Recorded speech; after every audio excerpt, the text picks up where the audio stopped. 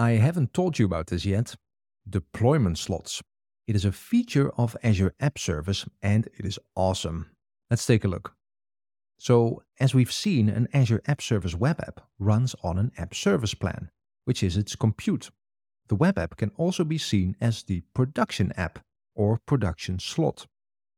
With deployment slots, we can create another instance of the web app, which is exactly the same and call it staging, for instance. This is the staging slot, and it also runs on the same app service plan. We can use the staging slot to deploy a new version of the app to. It has a different URL than the production slot, so we can test the new version without it being in production.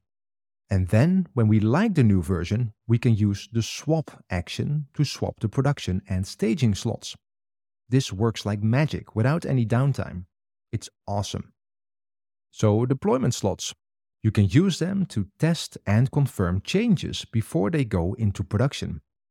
You can also use the test in production feature where a percentage of production traffic is routed to the deployment slot. Deploying happens with no downtime, and you can easily revert a deployment if you don't like it by just swapping back. A deployment slot is a fully fledged instance of an Azure App Service web app. And when you swap slots, you swap their virtual IP address, which helps in making it smooth and without downtime. Let's see this in action. Here we are again in the Azure portal, and this is the App Service web app that runs our simple web application. Let's take a look at the menu. There are many options here. Including deployment slots. Let's see. Here it is. And as you can see, we have one slot, which is this App Service web app. And that is, of course, the deployment slot. Let's add another slot. Alright, and we'll call this slot the staging slot. We can also choose what to do with the configuration settings, such as copy them over or not. Okay, here we go. This will take a few seconds. So, yep, here it is, the staging slot. And also you can see the test in production feature here. Just type a percentage here and a percentage of production traffic will be routed to the staging slot. So some users get to test the new features. Cool, right? Alright, let's take a look. Here it is.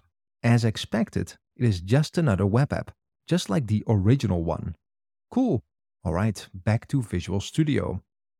Now that we have a slot, we can change our application and go test it. This is the home page that says welcome. Let's change that. We'll change it into this, so that the change will be obvious. Okay. Now, just as we did in the previous clip, we'll go and publish this app. This is the publish profile we created earlier, and we need to create a new one to publish this into the staging slot. So again, pick Azure, okay, and yes, Azure App Service. Alright, let's see here. These are the existing web apps, and this is our web app. And when I drill down, I can see the deployment slot. Cool. So that is a target to publish to. Isn't Visual Studio just amazing? Okay, let's create the publish profile and that's it. All that is left to do is to publish the new version to the slot. I'll skip to when it is done. Here it is, the new version of the app on the right. And it is running at the new URL for the staging slot. And on the left is the original app. Okay. So now we can go back to the Azure portal and look at our deployment slots. Let's swap the slots. These are the correct slots, and I can make many more slots, so that's why I can pick slots here. And this looks good, so let's go. So now it is swapping the virtual IP addresses, basically swapping the slots. It also ensures that the slots are warmed up and ready to be used immediately. It does this by firing requests at the website, which trigger it to load the application into memory. And after a while, it is done. Let's take a look. Alright, so let's refresh these. This is the production URL and now shows the new version. It worked. And the other one. This one now shows the old version. That's now in the staging slot. So if I want to revert this deployment, I can simply swap again and everything would be back to how it was. What do you think?